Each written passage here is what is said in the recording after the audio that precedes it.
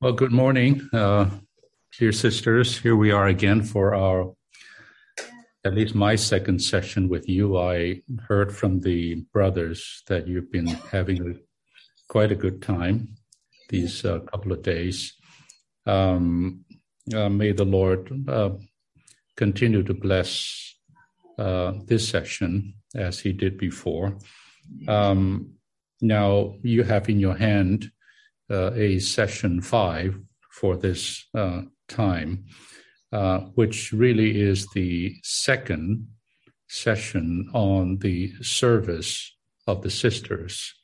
And these lessons, of course, are drawn from 48 lessons for sisters. And yesterday we started out to cover the position of the sisters and the scope of the sister service in a general way.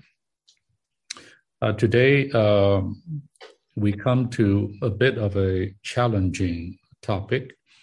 I say challenging because this kind of, if you have looked at the outline, you will soon find that these are not things that we talk about a lot or speak publicly about.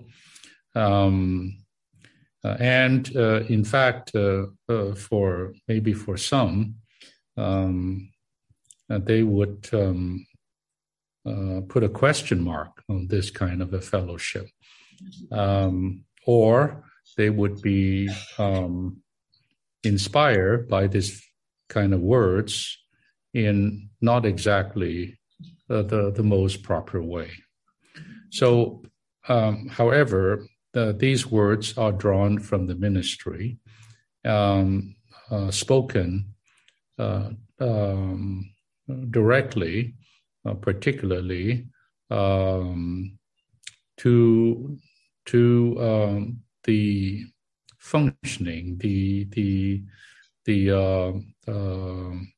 service, the role of the sisters in the church life.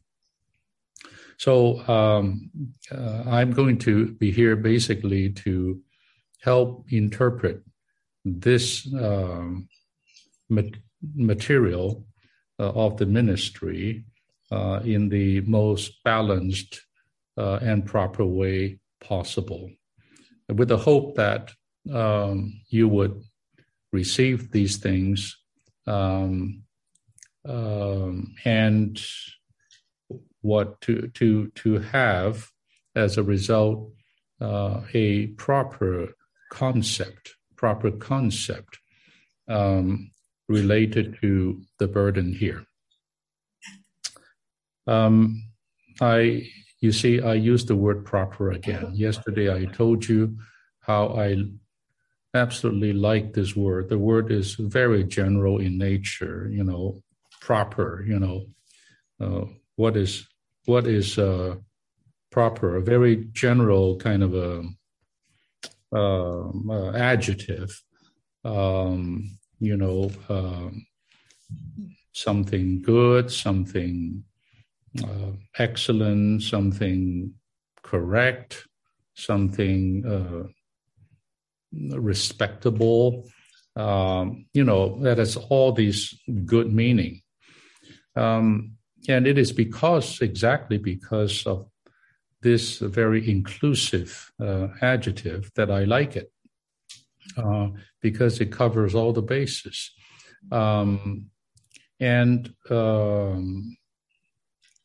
The burden, dear sisters, is that you would learn. This is not by birth. This is by much learning and experience, that you would become a proper, another word that is used in the older English today is the word virtuous, and applied especially to the female, the women. So you have in some of the verses that we read particularly from the book of Proverbs, right here, good verses here, chapter 14 and 31, that use the term a worthy woman, a worthy woman. Well, what is a worthy woman? A worthy woman is, the word worthy means it's something, shall we say, valuable, right? Something that is worthy, that means something valuable, something of value, something that is, I wouldn't say the word priceless, but something that is of great price, something valuable again. And elsewhere, some people translate this term, worthy woman, to a virtuous woman. And that is not wrong either. A virtuous lady, a virtuous woman. And by the way, I would really encourage you have time to study a little bit this matter, and with the help of some of these verses here in Proverbs. I actually gave a message or two on chapter 31 in the book of Proverbs, the last chapter, a very, very wonderful chapter. If I may even just turn my Bible to that particular chapter. Brother Lee himself have actually not, so to speak, interpreted this chapter 31 that much. It is the word of King Lemuel, which some believe would be actually Solomon himself. And then he spent a good part of this, actually the entire chapter, talking about woman, and specifically a worthy or virtuous woman. And I would use also the word proper. Proper, of course, means something more, even more general.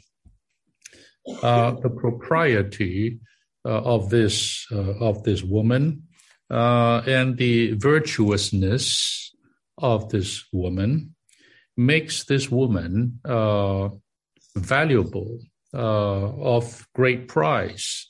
And so you even read the verse today, who can find a worthy woman?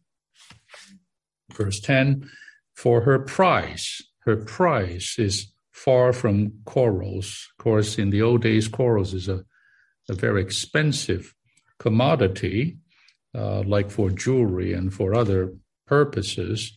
So immediately they thought of the value, the price of such a lady, such a woman is mentioned. Then there's a good number of verses here that describe this woman, what makes her so valuable. Now, I think Brother Lee interpreted this woman, much like in the Song of Songs, you have Solomon and Shulamite. Shulamite is just a feminine form of Solomon, as Solomon's complement, right? Counterpart. So here would be the king's, you may say the king's wife here, such a worthy woman.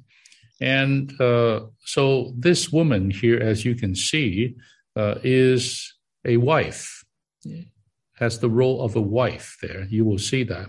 And also she would have the role of a mother. And even more broadly, the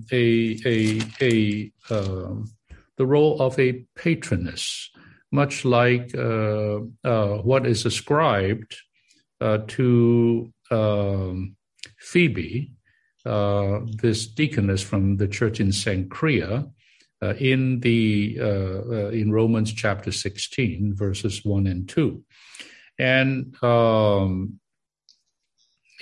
there, let me just go there quickly. Sorry, there's so many verses here, but let me just go there quickly to Romans 16. Just the way that Paul spoke about this Phoebe, and not to mention that that's the first person he mentioned and asked the believers in Rome to greet. He said this, I commend to you Phoebe, our sister, who is a deaconess of the church which is in Cenchrea, possibly that she is from Cenchrea. She's a deaconess there. The deaconess is a female deacon. We don't have female elders, but we do have the pattern of female deaconesses, because even in 1 Timothy, where the apostle laid out the qualification of these serving ones, first the elders, and then number two, the deacons, and then he said the sisters, the women likewise, inferring that there are so-called deaconesses, sisters who are deacons. There are no sisters who are elders, all right? There's no such thing in the Bible, in the New Testament. But sisters, deacons, yes. And Phoebe is a case in point. And if you read some of the cases of the mentioning of women in the New Testament at the Lord's lifetime, and then in the church life later on, you will find that again and again and again,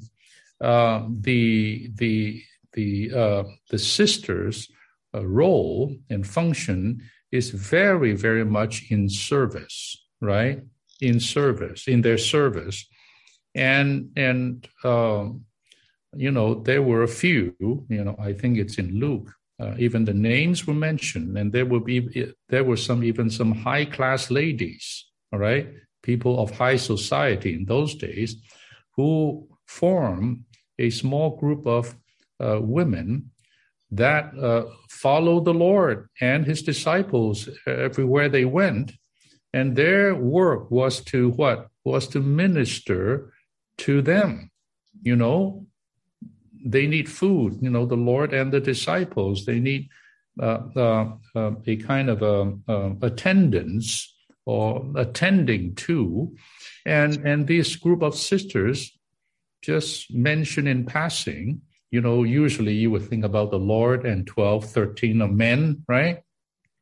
But you forgot there's a group of sisters behind the scene, the group of sisters that is not in the frame, the picture frame that you see, who are there serving the Lord and ministering to his physical necessities, as well as the apostles, who are the Lord's disciples.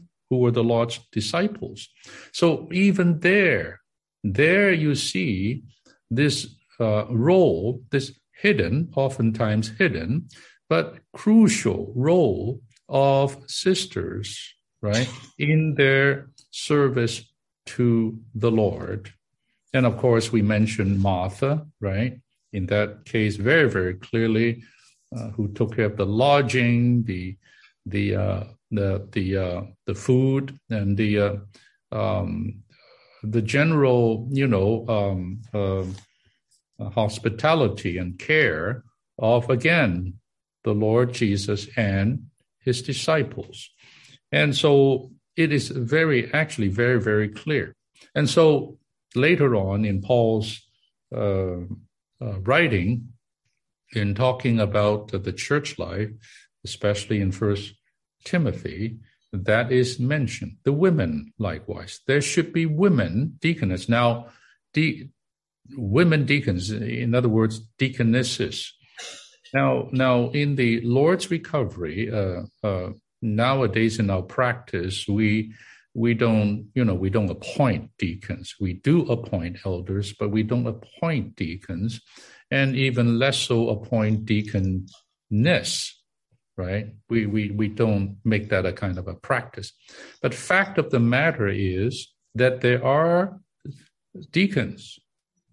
There are deacons, and there are deaconesses. There are these, deacons simply means a serving one who serves. That's what it means.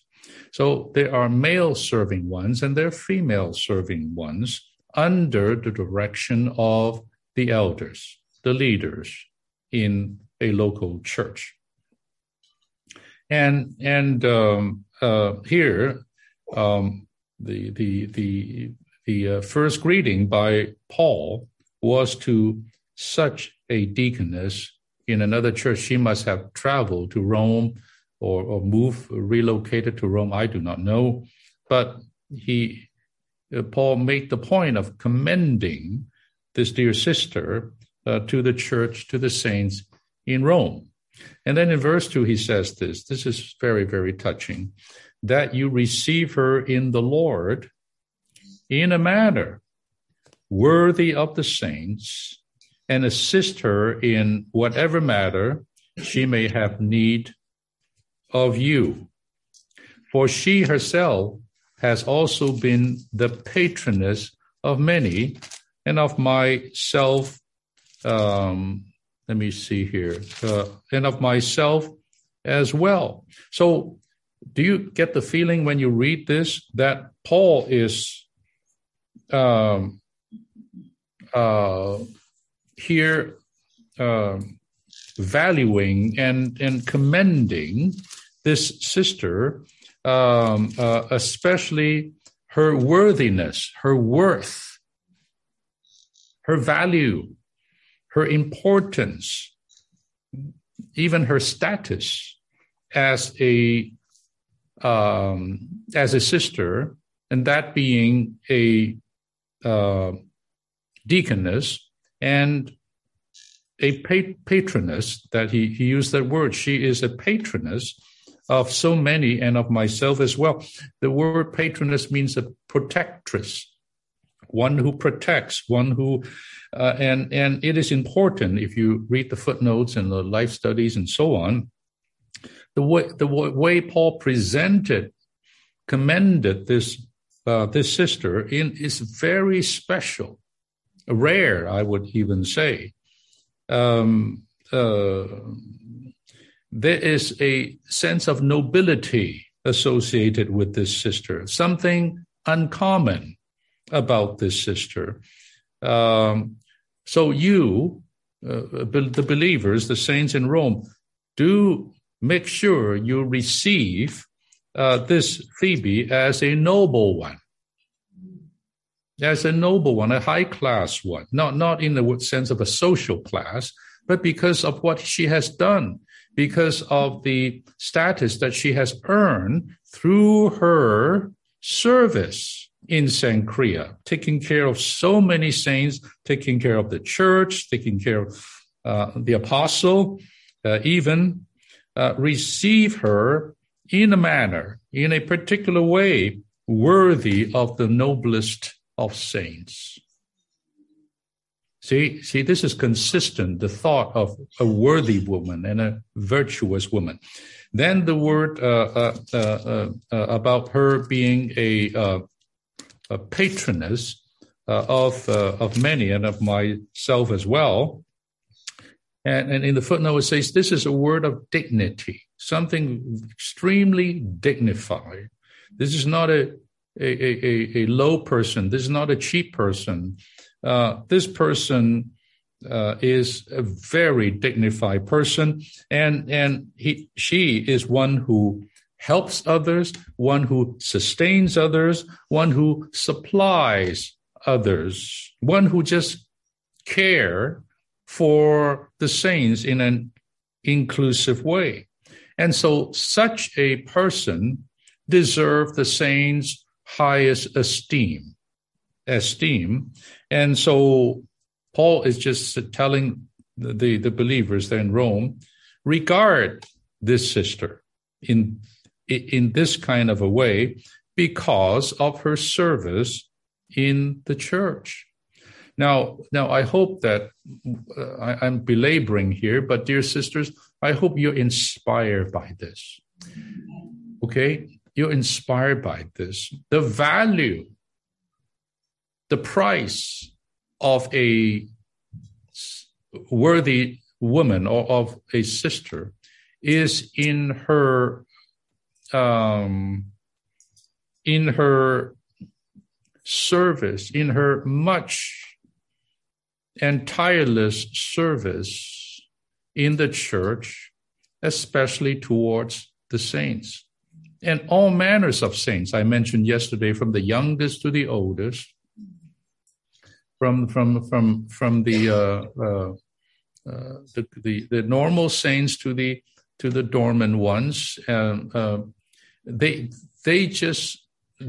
heart is entirely for the church, and their heart is entirely on the saints. And they spend their time just to take care of the saints. My goodness, and this earned them this noble status. Sisters, I hope you would be inspired by this to be such a one, in a hidden way, not in an ambitious way, not that you would be, a popular sister. You would, not that you will be some special super sister. Forget about that. It's your service to the Lord, and your service to the church, and your service to the dear brothers and sisters that make you worthy, that makes you noble. I'm very, very myself inspired by that, even though I'm a brother, but I'm deeply inspired by this. And all these verses, and surely this is not a time to cover Proverbs 31, but you read it. I know these are just a picture. These are just Old Testament kind of types, but just mention a few things. The heart of her husband trusts in her. I mean, this is talking about this is a married woman with a husband, and the husband would trust in her, and the husband will have no lack of gain. She does him good and not evil all the days of her life. She seeks wool and flax and delights to work with her hands. This is absolutely not an idle lady, right? She is she works, she labors, and she is like merchant ships. She brings her food from afar. My goodness, she brings in the goods. She brings in the sustenance. She brings in the stable to feed her household. She rises also while it is still night, and gives food to her household and the task to her serving girls. So she cooks, she feeds, she supplies, she dispenses Christ. Am I right? And even not just Christ, but Christ in so many ways, physically, even physical supply to the king's household. And she tasks her serving girls. That gives the impression she trains other sisters. This reminds me of the verse in Titus that Paul says to tell the older women to train up the younger women, the younger sisters, to know how to love their husbands and how to love their children. This is in the book of Titus. And she has a training function. She raised up young girls, young sisters to do the same. She buys a field and plants a vineyard. All this just shows in the way of life that she grows Christ. She labors on Christ to feed the church, She produces fruit. She is not barren. She is a fruitful lady, a fruitful person. She girds her loins with strength and makes strong her arms. She's not a weak person. I remember a long time ago, one time Brother Lee says something that makes me crack up, but he made the point. He talks about the building of the church, right? That we are all living stones. We need to be transformed, the stones to be built up into a spiritual house. This is all in 1 Peter chapter 2.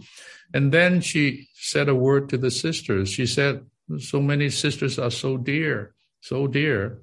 But the second sentence, they will talk to you, they will start crying, And Brother Lee said that, sisters, if you are just like a grape, you are sweet, you are juicy, but I cannot build a building with grapes. He said that to the sisters. And of course, I was not a sister, but I took it just the same. Don't be just a sweet, juicy grape. You be transformed to be a living stone for God's building. Well, the point here is this woman is strong with her arms. She's capable. She has the capacity to serve and to take care of others, to minister to others in this household. When I'm reading this and talking this way, please think about yourself. Think about the sisters, right? She samples her merchandise, makes sure it's good. Her lamp does not go out by night. She adds the oil. She trims the lamp. All the household domestic responsibilities she fulfilled, and more than fulfilled. She lays her stand to the distaff and her hands hold onto the spindle. She makes clothes. This reminds me of who is that lady in the seller of purple in Philippi that met the apostle by the riverside. What's her name? Lydia? Yes. What is the name? Huh? Yes. Yeah. So she's a spiritually inclined person. No one was listening to Paul, and she listened to Paul, and she was given understanding, and she even received the apostle to her home. Do you know that is the first church in all of Europe? The church in Philippi started with a lady, with a woman, and a woman who is a businesswoman. She sold clothing and cloth and so forth. And so you can tell she's not just some woman. She has the capacity to do something. She is capable. She stretches out her hand to the afflicted, and she reaches out her hands to the needy. Now you're talking about she has a heart that is for people, for the afflicted, the suffering, the heart for the needy. I have certainly seen such sisters in the church life.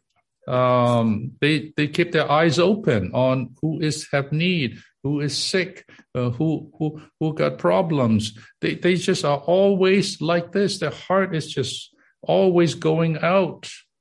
They're not self-absorbed like so many women are, and self-centered and selfish, but always looking for others, how to help them and minister to them.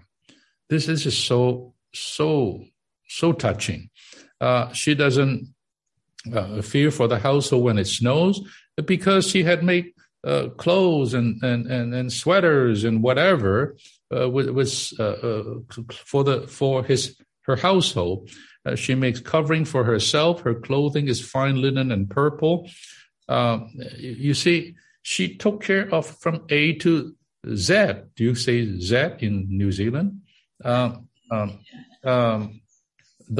whole spectrum of needs in her household, she took care of.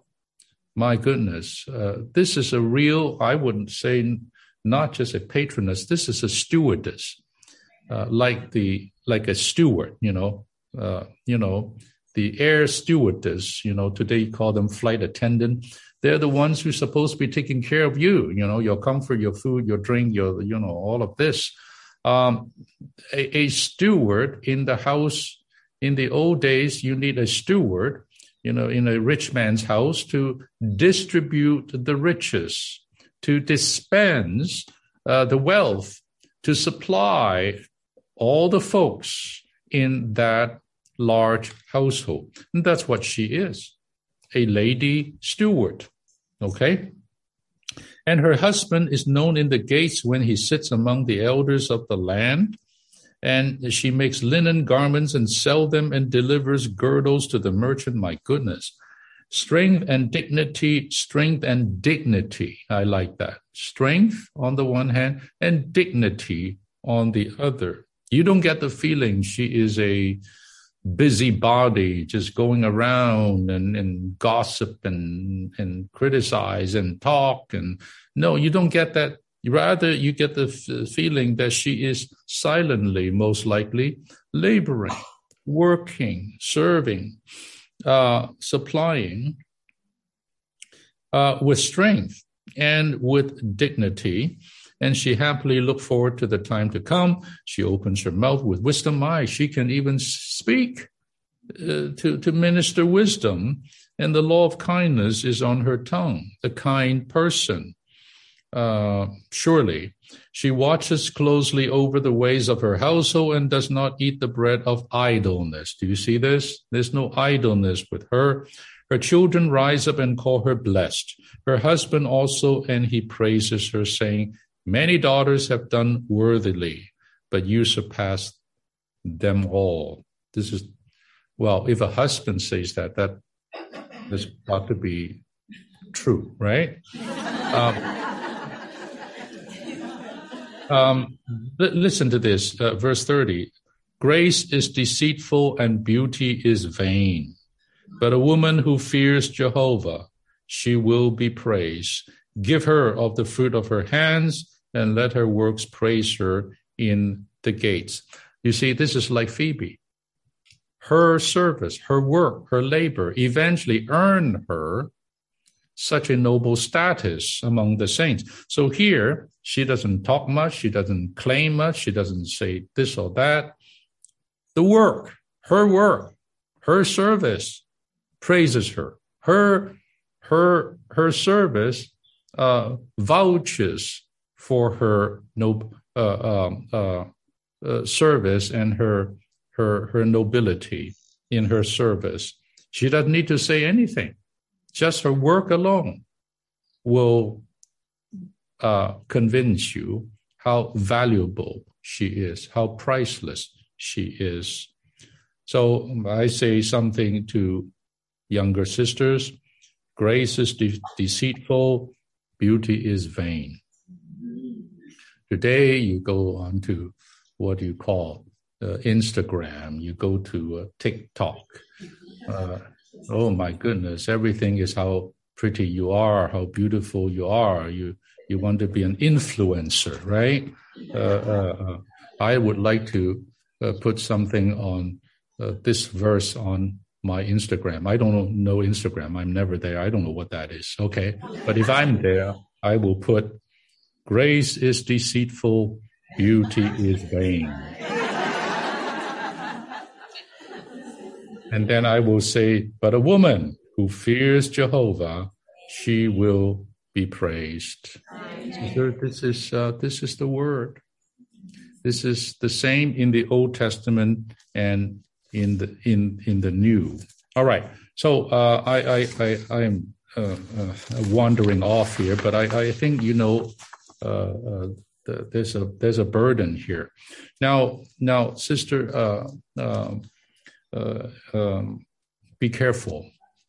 this is a bit of a warning, because in time past, we also have experienced something not so good with some sisters. This is back in the 70s, especially in Anaheim, and it eventually spread elsewhere.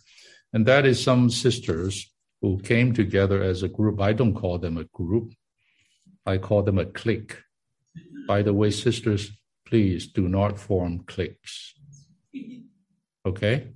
The church does not need cliques. Okay? Some exclusive club of some sisters. Don't do that. Please don't do that. All right. But at that time, that was what happened. And these ones all dress in a certain way. They walk in a certain way. They look at things in a certain way. In the meetings, they spoke with a certain kind of a gesture, or I wouldn't call it accent, but they deport themselves in some way to appear spiritual, to appear dignified. And sisters, I will tell you, that became a huge problem in Anaheim and eventually in the churches. And in other places, sisters followed to have this kind of a thing. And if you are not with them, you're not in, you're out. This is a clique. You have to be in this exclusive club or you're not. It's like that. And that caused great division in the church life. We have sisters who felt so excluded and ostracized by this kind of practice. It was terrible by sisters. And their claim to fame is not service, it's spirituality. They are spiritual. They can speak. They in the meetings, they study the Bible together. They meet, and do this kind of a thing. But do they take care of people? Were they like Proverbs 31?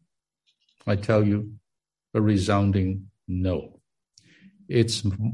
Sorry, I use this word. It's entirely an exercise in self-beautification.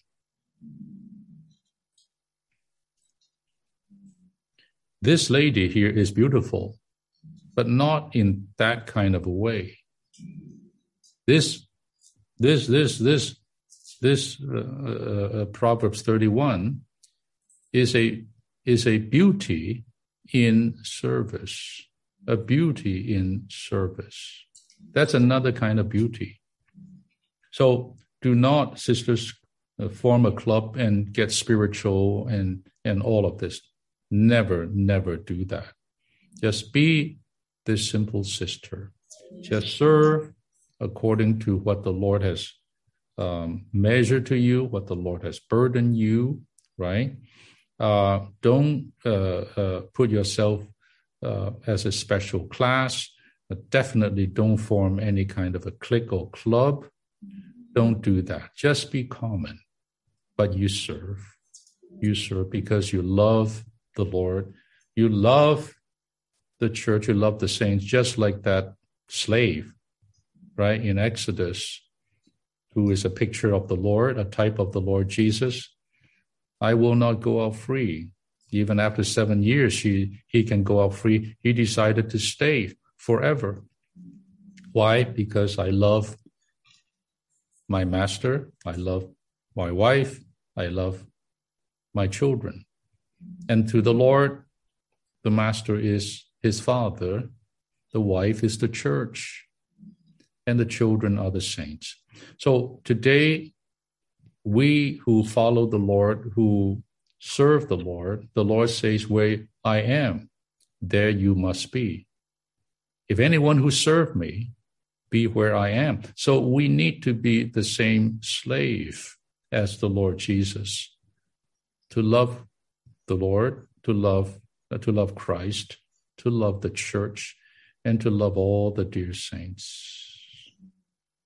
And we will not go out free. We will not go out free. All right. Now let's come to this. Okay. I still ask you to be very sober and not misread and not misunderstand some of the content here, the words even that Brother Lee used, all right? Okay, the learning needed for the sisters in their service. 1, the sisters should not assume the headship, but leave all the decisions to the brothers, all right? This is a good starting point. Yesterday, I make the point again and again, today, the big thing, the big word is patriarchy, terrible patriarchy. What does that mean, patriarchy? The supremacy of the male, of the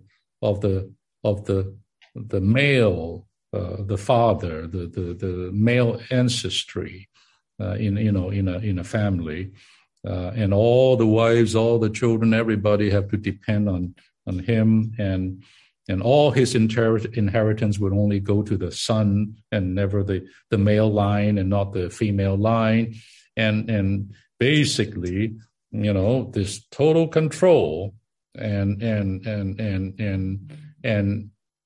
ownership of power over the female, over the woman. See, I'm not going to get into some argument or debate, but please, sisters, do not open yourself to these things. These are philosophies of the world. Okay? I'm not saying all men are good. The terrible men, the terrible males. This is a sinful world we're living in.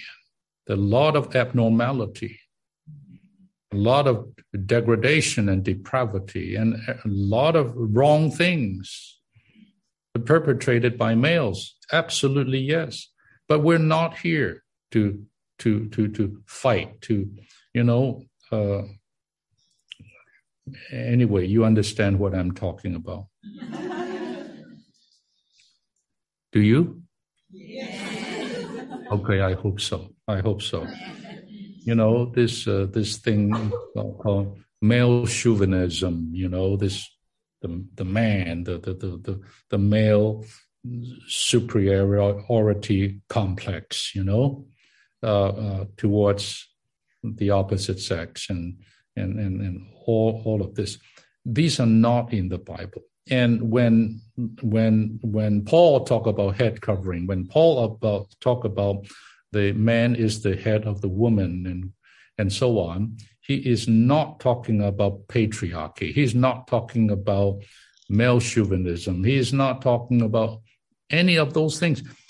Dear sisters, read the Bible. Get into the Word. Okay? We need the Word of God to renew our mind. If you have these kind of things that you got from school, from society, we need a brainwash by the water in the Word. Ephesians chapter 5. Am I right? That's right. To be sanctified by the washing of the Word. You see, we need the Word. We need the God's Word to wash away these worldly thoughts. We're not in that realm, sisters, and don't try to get into that realm. Sorry to say today, these things are just force-fed into our young people from a young age. Let's come back to the pure Word of God. All this is to pit male against female and female against male, to make them enemies of each other, to make them hate one another, each other. I mean, the revelation in the Bible and God's purpose in making a man and a woman is exactly the opposite. God didn't make woman so that man can have an enemy. It doesn't even make sense. It's illogical. Or the other way, after God took the rib, you know the story, and made a woman, and this proof in the apostles' teaching that woman came from man. Please don't argue with me. You go argue with God, okay, if you want to. Don't argue with me. I'm just speaking the word of God. After God made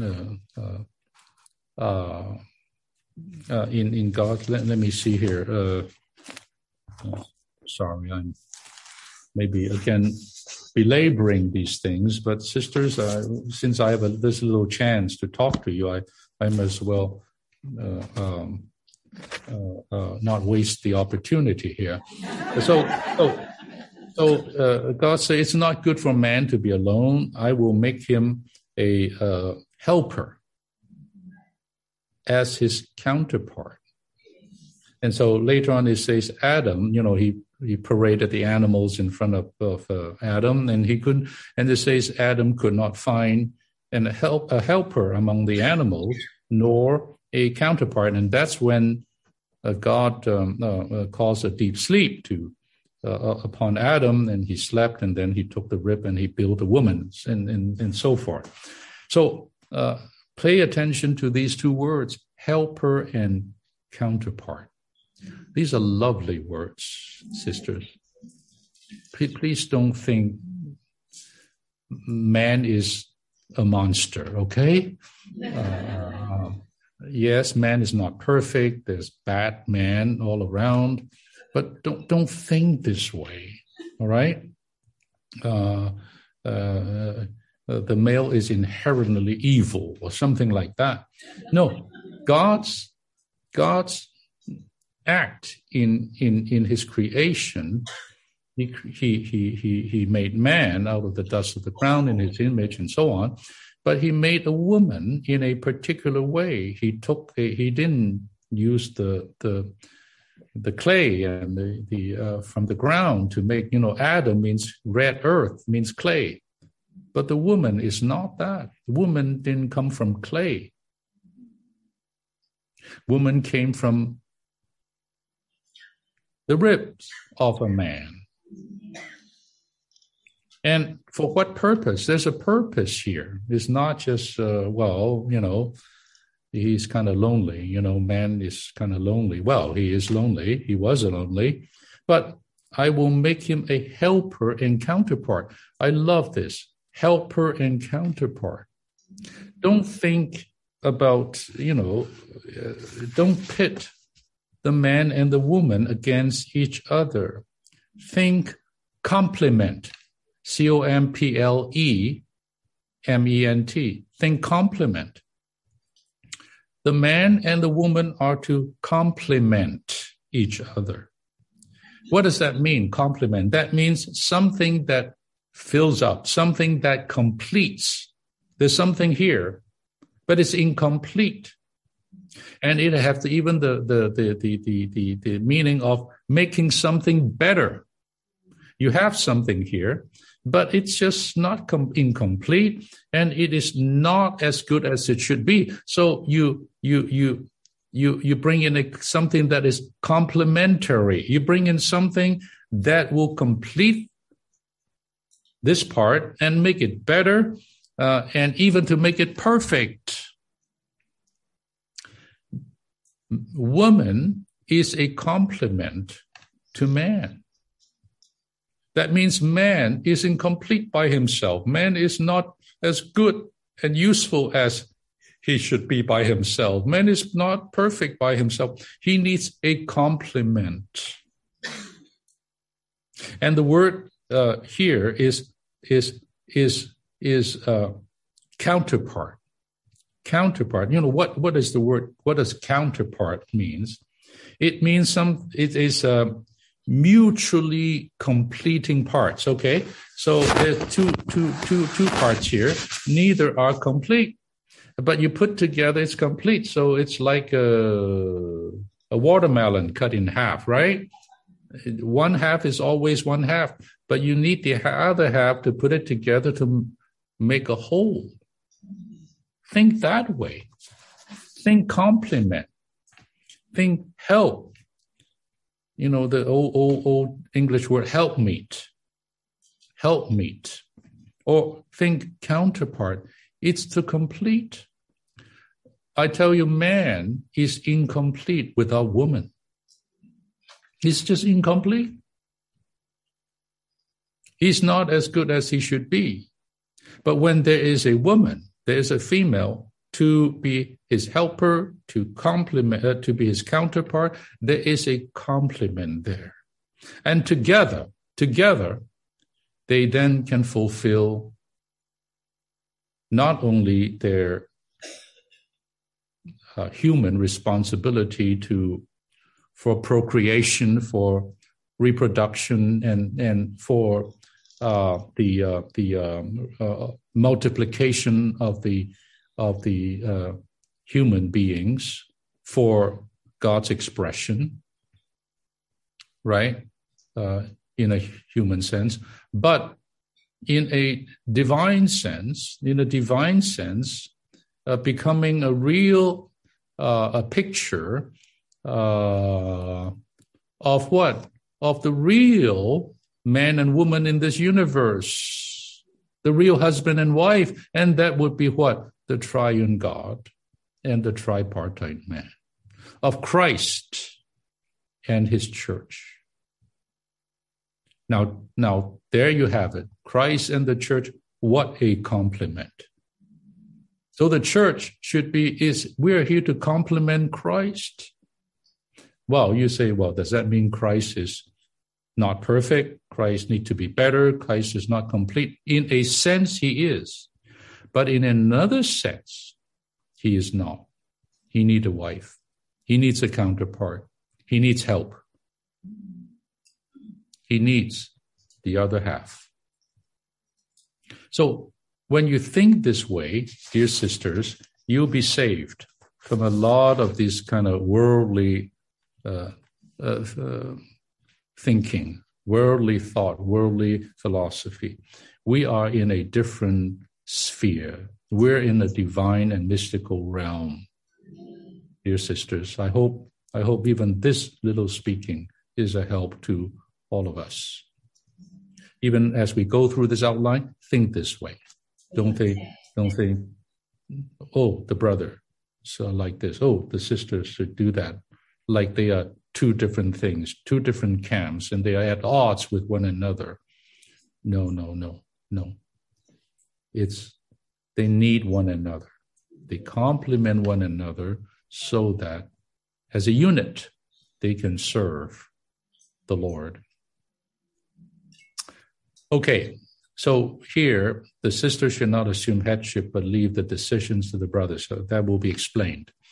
The service is quite precious when the sisters do not assume to be the head or take the lead, but rather than being passive, are still persistent with the brothers. Now, so I presume that you all have covered some of the earlier lessons, and there are quite a few lessons concerning this matter of the headship, God's ordained headship in this universe, and particularly in the relationship between the brothers and the sisters, the man and the woman, the husband and the wife, and so on. That there's an order that God has ordained that is not, you cannot overthrow that order. It's indisputable. It is God ordained. We all learn to say amen to that. All right. So I trust that you have received some kind of speaking or help in that regard. All right. This matter of headship is very, very, very important. Today, I tell you, with all the present philosophies, it is in the end a direct attack on the throne. An attack of God. The attack of God's order. And the attack of authority. This is what is going on. This is all to promote lawlessness in society. And look at the society today. That's what it has become. To bring divisions in society, divisions in marriages, divisions between man and woman. All this is against God's economy, sisters. All right, now here it says, sisters, do not take the lead. They should not assume headship, but neither should they be passive. It says they should be persistent with the brothers. Whoa. How about that, sisters? Now let's see what that means. One, in the church, you will see what that means. This is why we need to read this outline with a renewed mind. In the church, there are two kinds of situations that are not good. Firstly, in some churches, the sisters don't do anything because they think that the brothers should take the lead and do what needs to be done. That is not proper. Okay? But then in some other churches, the sisters think that because they have been asked to serve, they should be given full authority to decide everything. They should be the boss. Both are wrong. Both are the extremes. Sisters, you are not here to do nothing and just be deferential and the brothers will do everything. We're just here to amen and follow. Let them do it all. Wrong. Or if you think, well, if you ask us to serve, leave us alone. Tell me when do you want the project done and we'll get it to you. No, both are wrong. Both are wrong. These are all worldly thinking. All right? Here it says the most precious and valuable situation involves sisters who can actively undertake a task but have no opinion of their own. Now, let me tell you, sisters, this is an impossible thing to do in your natural life. Not just sisters, brothers, the same. To be active, to do something, yet not offer your opinions. Now, who can do that? No one, right? I was thinking today that case about Lazarus, the one who died. In fact, Martha and Mary's brother, right? If you read the life studies of the interpretation of that story, it was just absolutely marvelous how it exposes everyone has an opinion. Everyone has an opinion. Martha has an opinion. Mary, even spiritual Mary, had her own opinion. The Jews had their opinion, and the disciples had their own opinion. Only two persons who didn't have opinion, the Lord Jesus and the dead guy.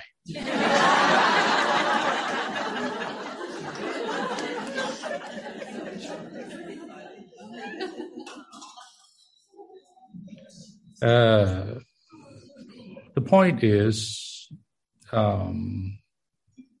we all opinionated by fallen nature. If you don't have opinion, you must be dead. So we all have opinion. However, that is the old creation. In the church life, the new creation, we have to at least learn to not be opinionated. We may have suggestions, we may fellowship, we may have feeling, in you can even say certain opinions, but be very, very careful in voicing that. In how do you present that? In not imposing that. In not insisting that. Active, yes. Serving, yes. Laboring, yes. Doing things, yes. But you don't have that many opinions. Oh, I tell you, talk about a precious and valuable situation in a local church.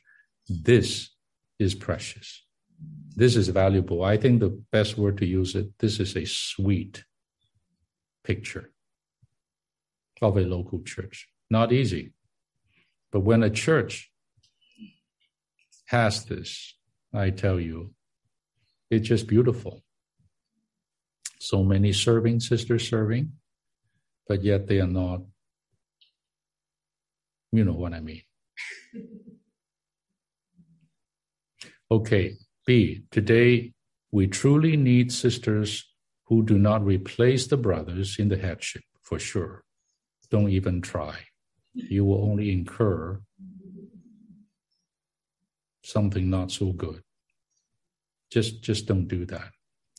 But who also do not expect the brothers to head up everything in a proper way. What does this mean? We will see, okay? We will see. 1, even if the brothers are slow in taking the lead in some matters, the sisters should be promoting these matters to the brothers so that they will pick up the burden and take the lead.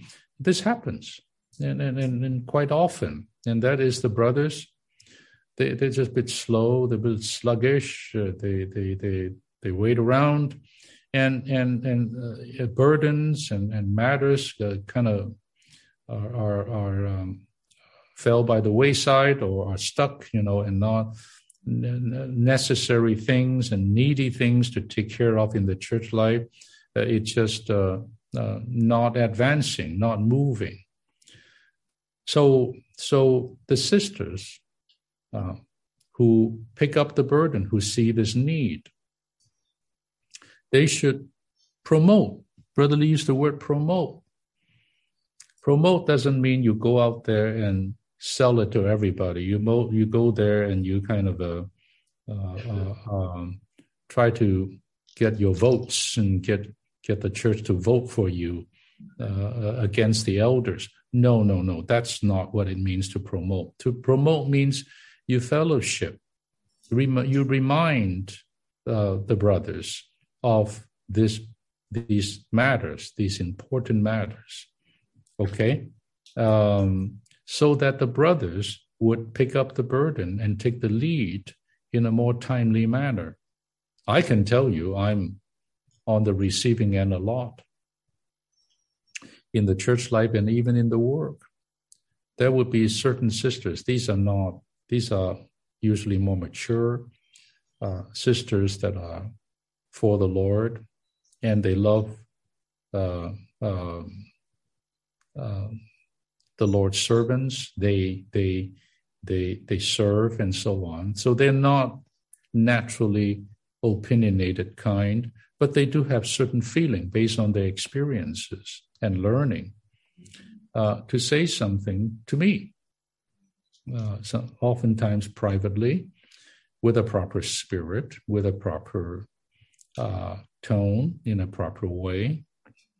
And you just know that this is something considered. This is something thoughtful. This is something that is not trivial. This is something actually important.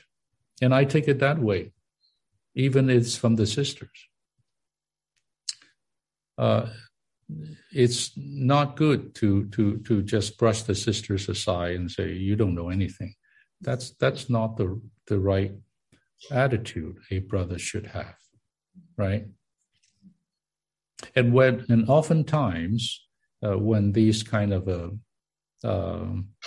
concern or and so forth that is brought to me, and after consideration and fellowship, it became very clear that this is true. This is real. The need is there. We need to do something about it. And that becomes a help. By ourselves, the brothers, we don't have the full sight. We don't have all the insight. We're not with all the saints. We're not even with the sisters. We don't know what the sisters are thinking. But when these are properly brought up, or promoted, then it helps the brothers to pick up the burden for certain things and to take the lead in certain things. You see, sisters, complement, help, okay? This is not sisters against brothers, brothers against sisters. That's wrong. Each have their own position and role, but they work together. 2, although the sisters should never assume the headship or take the lead, they should never give up on the brothers or give them reason for rest. How about this? Somewhat like in Isaiah, even God say, I have set watchmen on the wall who will pray day and night and not give me rest. How about that? God actually wants someone to remind him. Even God needs reminder. He said, go ahead and remind me. Don't give me rest until we make Jerusalem a praise on the earth. So sometimes you need to bug a little bit. You shouldn't just give up on the brothers, forget about them. But again, sisters, I say, in a what? Proper way. That's where the word is again. In a proper way.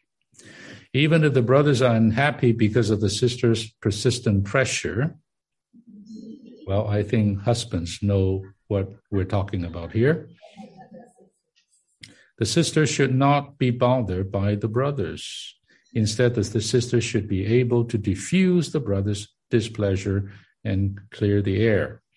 There's a lot of tact, T-A-C-T, a lot of skills. We all know in our human relationship, right?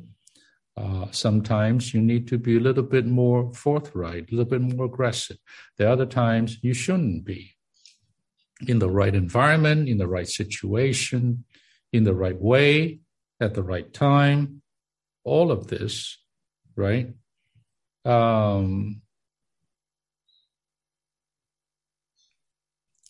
Just do your part. Do your part, right? I have no examples to give to you, but these things happen a lot in the church life. We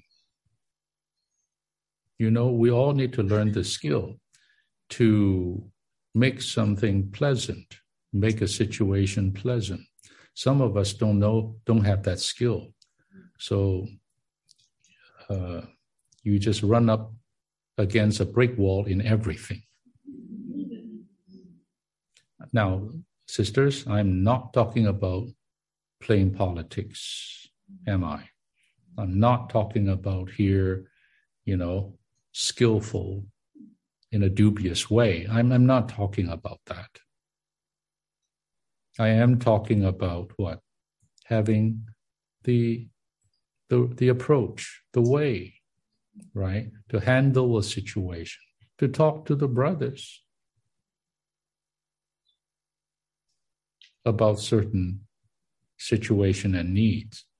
For the sisters who can do this are like worthy women, whom King Lemuel spoke of in Proverbs 31, a woman who is able to build up her household.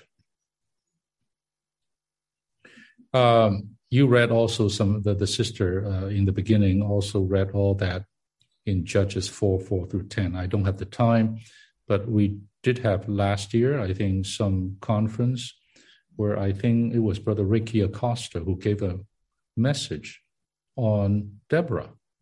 A very, very dear message, if you recall, sisters. A wonderful message about Deborah, very, very capable woman, a prophetess. But today I was reading the story about this Deborah. I like that. Deborah was a prophetess, and then it doesn't end there. The wife of Lapidoth. Yes, she's a prophetess. Yes, she is She is very, very capable. But she has a husband. She's a wife. I like that. That completes her bio, her description. She was a judge for 40 years. 40 years, a woman judge. But she is the wife of a husband. And if you go back to that message or what Brother Lee spoke in the life study of Judges, you will really, really appreciate this particular worthy woman. Here it says, although Deborah was a very capable person, she was very submissive. Is it possible to be both capable and submissive? Yes. Here's a picture. God made her the leader. Yes, she kept the proper order and took Barak as her covering. When this excellent, extraordinary woman took the lead to practice the female submission to man, the entire country of Israel came into an excellent order, assuming the proper position before Jehovah. It's very, very inspiring to me. Very inspiring. Someone that is used by God to be a judge. Yet, she kept the order by what? By being covered all the time, this Barak here, the man. And together, they fought the enemies and they won the battle and they kept Israel safe for 40 years. You should read the song of Deborah and Barak in chapter 5 of Judges. Now, sisters, the point is this. When there is this complementary relationship, working relationship between the brothers and the sisters, I tell you, the profit, the benefit will go to the church. The church will be blessed. The church will be at peace. The church will be strong to defeat Satan. Just beautiful. Beautiful. The Lord ordains the brothers to be the head, but he does not always make them clear as to what needs to be done. In contrast, the Lord does not ordain the sisters to be the head, but he often makes them clear. In this case, Deborah knew what to do. Barak did not. He said, because the Lord told him to go forth and fight and to find 10,000 men from the tribe of Zebulun, and also the tribe of Naphtali, and go now to fight with this pagan general and so forth and so on. So she was directing that, and Barak was there fighting according to this kind of a speaking, and won the battle. So, but in the end, she stayed under the men, took her position, but yet also carried out her particular function. Barak was not clear. She was clear. But the fact that she was clear, she did not assume authority.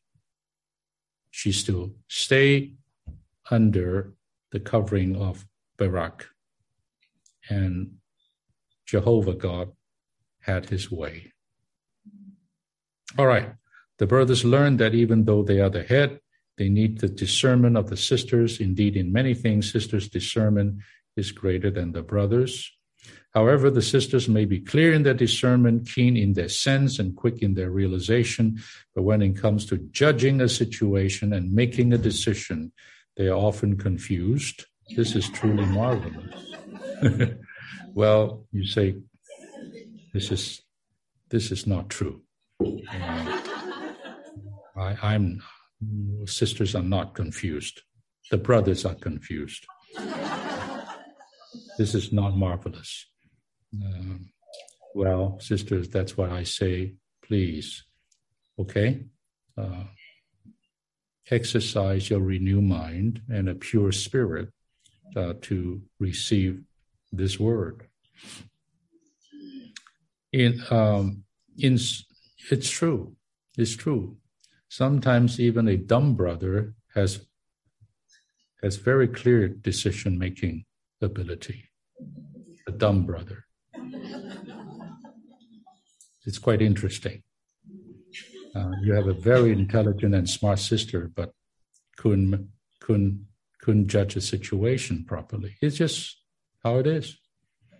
In certain matters, the brothers may be slow and unclear, but when they make a decision, the decision is almost always correct. Not always, but almost always correct. Why? Because there's something in God's ordination. I don't believe this stuff. Well, whether you believe it or not, that's how God does things. 4, in sensing things and in seeing things through and understanding things, the brothers are often not as good as the sisters. That is true. That is true. However, when it comes to making decisions, the sisters should not be depended upon. We all must learn this lesson. This is a very important lesson and a very good lesson to learn.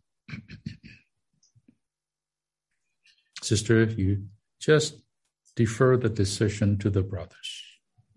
Otherwise, you share what you know, what you see, what you understand. All with a pure and proper heart and love for the church and the saints. Okay, 2, in the church life, the brothers should be willing to receive the sense of the sisters. Now I'm going to talk to the brothers, even though there's only a few in the meeting, I'm going to talk to them.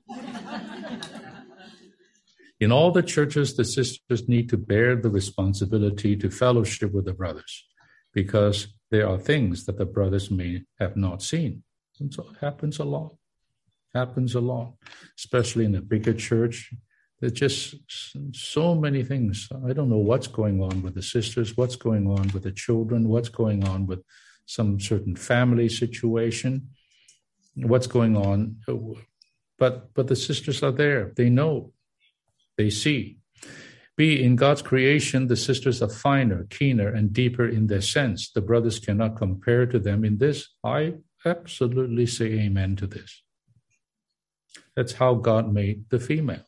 That's just how it is. I just go there and say, hey, it all looks pretty good. Hallelujah. Then the sister will say, well, wait a minute. Look at that situation and this situation. Oh, I never thought of that. Hence, the brothers should quickly receive the sense of the sisters and encourage the sisters to exercise their sense. The more the sense of the sisters is exercised in the church, the better. I say again, sisters, now let me add this word to the sisters. Sense is one thing. Imagination is another. Okay? The problem with sisters are they fall into certain kind of imagination or stipulation, something that is not so serious. They make it so serious, and something that didn't happen. By the time they finish talking, it happened this morning. So there's a lot of, and also sisters, sorry, and brothers too. Another thing is suspicion. It's very easy to have suspicion. Oh, that sister looked at me this way the second time in a week. Well, she just happened to see that flower out the window next to where you're sitting.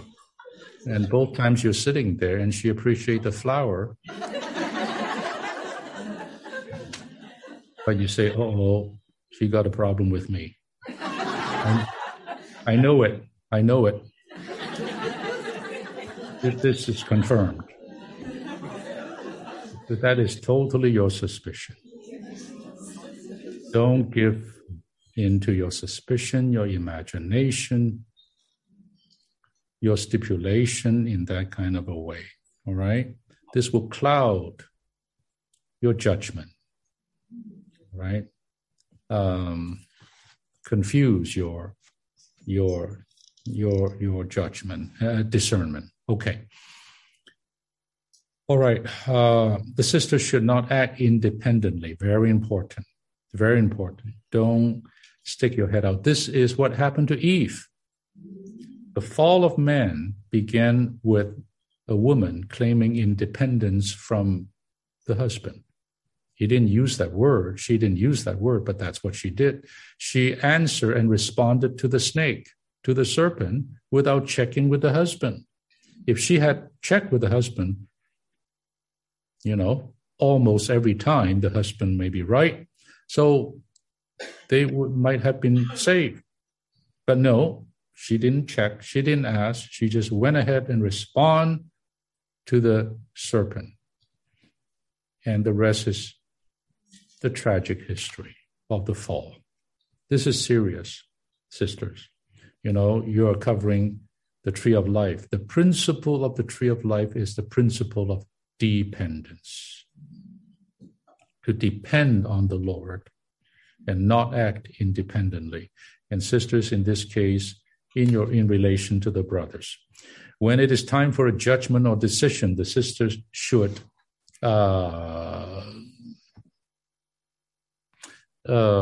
stand back and allow the brothers to exercise the judgment.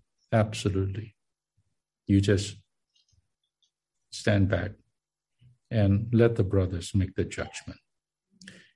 If the brothers are slow to make a decision, the sisters can be persistent, applying positive pressure so that the brothers can make a decision. Eventually, the decisions made by the brothers will have a beneficial outcome. F, this way also protects and shields the sisters. Sisters, you need protection. You need shielded. You need covering. There are unspeakable and countless benefits in taking this way. What way? The way of brothers and sisters complementing. The way of brothers and sisters working together. The sisters should come together to pray and fellowship to seek the Lord's leading as to how to present to the brothers their feeling concerning the needs in the church life. As the sisters, quote, quote, push the brothers, the sisters should remember that they are sisters. I told you, in the church life and even in the work, this happens. This happens. And brothers, we should not be proud. We should not,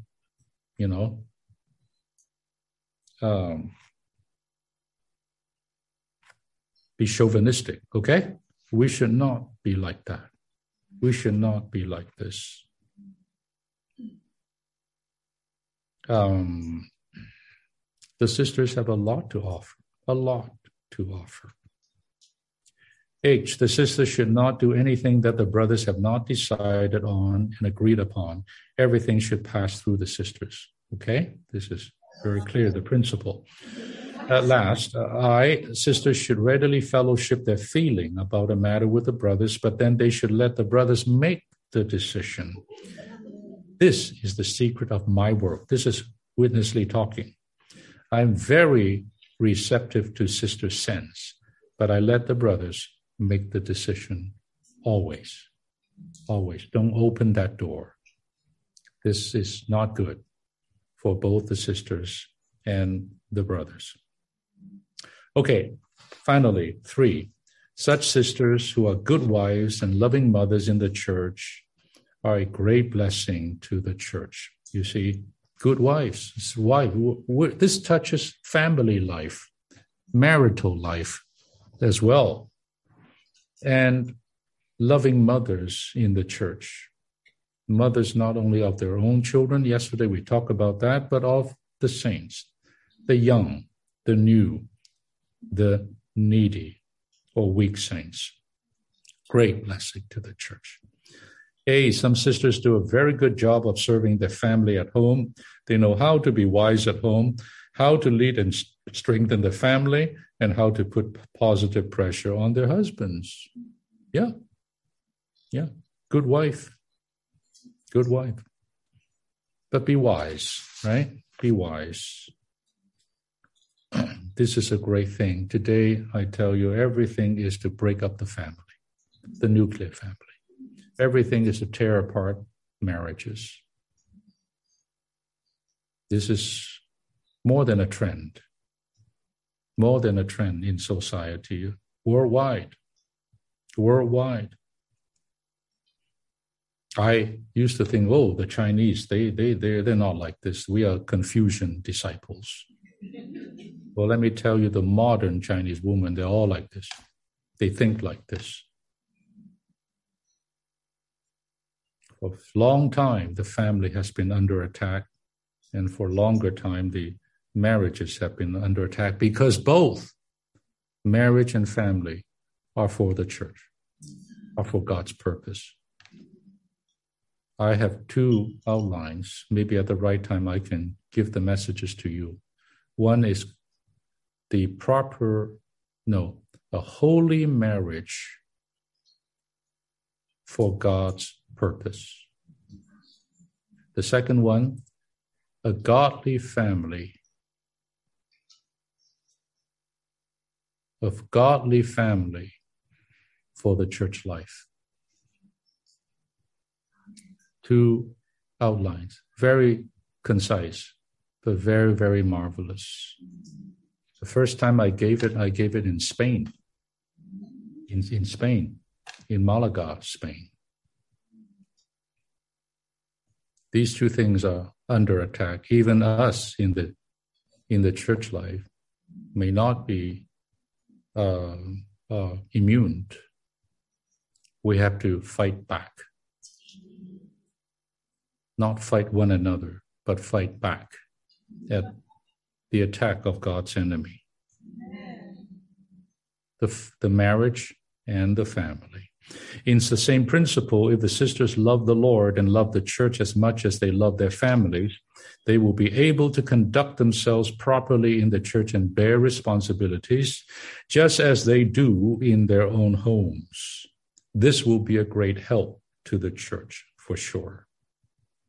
They love their families, their own families, and they love God's family, the church, and they conduct themselves in both regards. In the church as in their home, in the home as in the church. This will be a great, great help to the church. You cannot have a strong church without strong marriages and strong families. It's impossible. Church life. See, the church is a home, and it needs this kind of service. It needs a group of sisters who are good wives and loving mothers, and who know how to bear responsibilities and yet not assume the position of the head. Today, the whole feministic movement is gone amok, just all the way to the extreme. They want the woman to be the head, and thereby attacking God's ordination in his creation, bringing about in society confusion, lawlessness, and so many other things.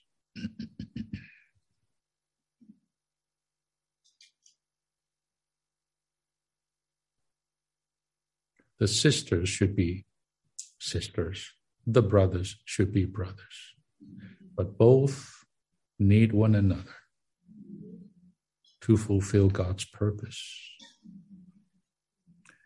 D, sisters who function in this way can bear much responsibility, be entrusted with many things, and be very active in presenting their feeling to the elders. But they will not harm the church in any way. Today, in the churches, we need such sisters. I have been through, or some of us have been through, turmoil in the church life here in the U.S., in Southern California. Especially there was a huge one back in the late 80s and the early 90s. I was in Anaheim, the church in Anaheim, serving there. I'll tell you that much of what saved that situation were not just the brothers, some faithful brothers, but many faithful sisters. Faithful sisters. They couldn't say much. They couldn't do much. You know what they did? They did the most important thing, and that is they prayed. And they stand steadfast with the ministry of the Lord that was under blatant attack. And they strengthened their husbands to stand with the church. They helped the children. It was a very dark time, very immensely difficult time.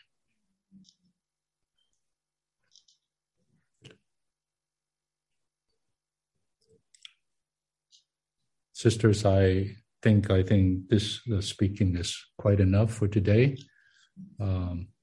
Please promise me, if I can ask you to sign a paper, I will, but I cannot do that. And that is, promise me not to misunderstand these words and not to go out and talk about these things with your kind of misunderstanding, but understand these things properly, right? I pray the Lord would help you all and be with you all and strengthen you all, dear sisters, old and young, in the coming days and years, that you all will be singly and collectively would be a contributor to a rich and harmonious and vital, strong church life for his name's sake. I stop here. Amen.